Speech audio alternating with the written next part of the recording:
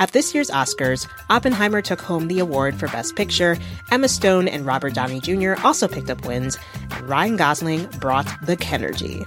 For a recap of all the highlights, listen to the Pop Culture Happy Hour podcast from NPR.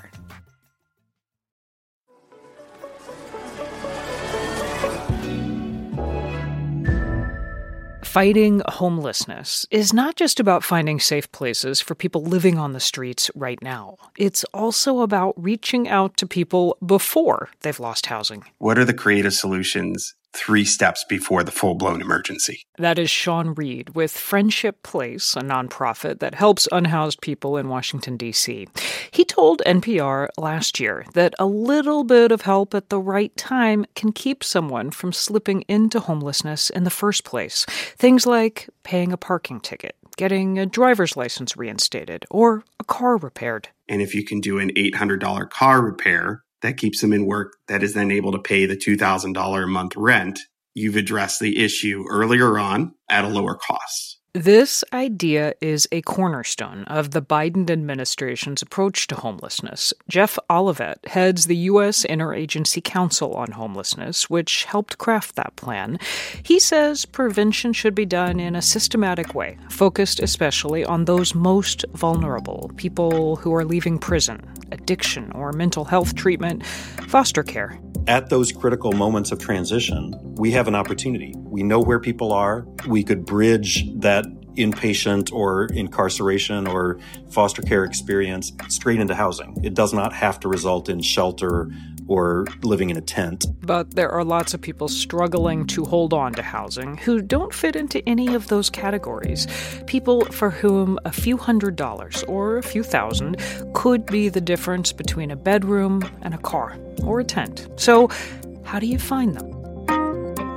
Consider this. A pilot program in Los Angeles County is using artificial intelligence to identify people most at risk of ending up on the streets, then step in before that happens.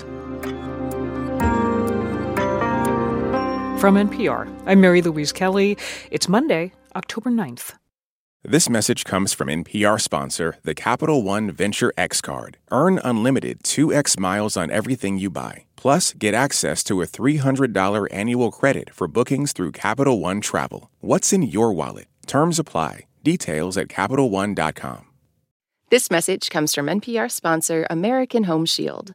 In today's market, you may decide to make your current house home for a bit longer. But are your aging appliances in it for the long haul, too? With AHS, protect what you don't expect. Choose a plan that fits your budget. American Home Shield will fix or replace covered items. Go to ahs.com/consider to save $50. See ahs.com/contracts for coverage details, including limit amounts, fees, limitations, and exclusions.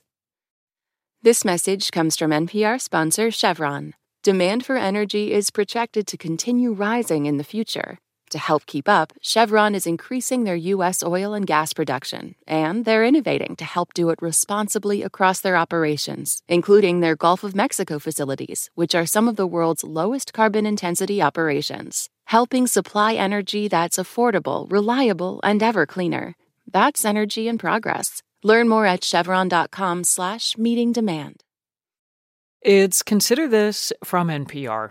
Homelessness numbers in Los Angeles keep going up, despite massive spending on the problem. So the county is trying a first-of-its-kind experiment in prevention. NPR's Jennifer Ludden reports. Last year, Dulce Valentin and her partner Valerie Zayas were getting desperate. They'd both been involved with gangs, had met in prison, and were over the moon happy to have found love. But Dulce had bad bouts of mental illness. Valerie was hustling temp jobs. They'd slept in their car, then lost it, stayed too long with family. Dulce says they donated plasma and sold some of their clothes to pay for motels. You know, you stay at a motel room for 3 days is more than $200. You know what I mean? And it's like my 7th day, you don't have anything in your pocket no more. No food, no this, no that. And it was a very long struggle.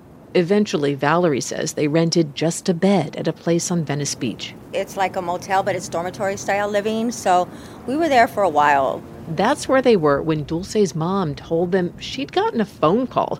Something about homelessness, she said, and a program to help you. Dulce was skeptical. Sounds kind of shady, you know. I mean, I don't know. It doesn't sound real to me. But that call was real. It was from the Los Angeles County Department of Health Services, where Dana Vanderford helps lead homelessness prevention. A pilot program tracks data from 7 agencies. Emergency room visits, crisis stabilization holds for their mental health, arrests. Also addiction diagnosis and treatment, and who signs up for public benefits like food aid. Then, using machine learning, it comes up with a list of those thought to be most at risk for losing their homes. Vanderford says these are mostly people not part of any other prevention program. We have clients who have understandable mistrust of systems, have experienced generational trauma. Our clients are extremely unlikely to reach out for help. So 16 case managers reach out to them with letters and cold calls. Hello? Hi, good morning. Am I speaking to... Elizabeth Juarez is cheerful and patient. She knows it can take a minute to process what's happening. She explains the program, how it offers a case manager to work with people for 4 to 6 months and figure out how to spend $4,000 to $6,000 in aid. That's money not given directly, but to third parties to cover bills. Things like rent, utilities, groceries, other kind of month-to-month expenses. It's a win just to connect with someone. The program never reaches about half the people on its lists. Then some turn down the offer. They say others need it more. Some have already lost housing. Juarez says that's hard to say, sorry, this is for prevention only. We can't help you. On this call, the man mentions he's renting from a relative and recently had a seizure. And yes, he'd like to sign up. Jesse, well, thank you so much. Have a great rest of your day. You too. Juarez says rent isn't always the most urgent problem. She's used the money for payday loan debt, appliances, laptops, and recently an e-bike as someone's main mode of transportation. We discuss how is your living situation. So while somebody might be physically housed, is it safe in there? Do you have a bed? Do you have what you need in your home to thrive and feel stable? Los Angeles is housing more people than ever, and it's building lots more low-income housing. But it still can't keep pace with the ever-rising number who end up in tents, cars, shelters. Leaders here say prevention is the only way, and that includes going out to meet these people at risk. What's up, Ricky? All right, how everybody doing? Good. Case manager Fred Theus greets a new client at his house. Ricky Brown is 65. He was a handyman who injured his back and had been getting by on his own, barely, until his ex-wife died a year ago. She'd been raising their 3 grandsons, so he took them in. Now there's bunk beds in the living room, where 11-year-old Zaire is hanging out with his phone. How was your day? I'm good. I'm good. What you do today? Did a lot of math. Math? Ricky says his daughter and her husband lost custody long ago because they're addicted to pills. It's been tough for him financially, especially after he and the boys got cut off from food aid. Why, he has no idea. Now he's in the hole on rent and utilities. I had a little money put away, but boy, did I tell you if I went through it, because these kids eat. Theus, the case manager, thinks the cutoff may be a paperwork snafu. Ricky also needs car repairs, and he really wants a 2-bedroom for the boys.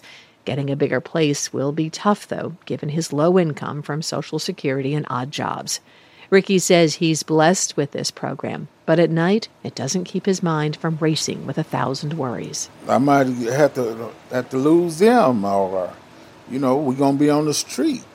That's the main thing I think about is the street, or come home, ain't no lights on, something. I stay worried about a lot of stuff every day. The ultimate goal of LA's prevention program is to keep people housed long-term, and they don't know yet if it does. Will this little bit of time and money be enough? Are they targeting the right people, those who would actually end up on the streets but for this help? Janie Roundtree heads the California Policy Lab at UCLA, which developed this AI prediction tool. For example, here in Los Angeles, you might have 2 million people on public assistance, all of whom seem vulnerable, but only 1% to 2% of them will ever experience homelessness. In just over 2 years, the program has worked with 560 people, and most have stayed housed.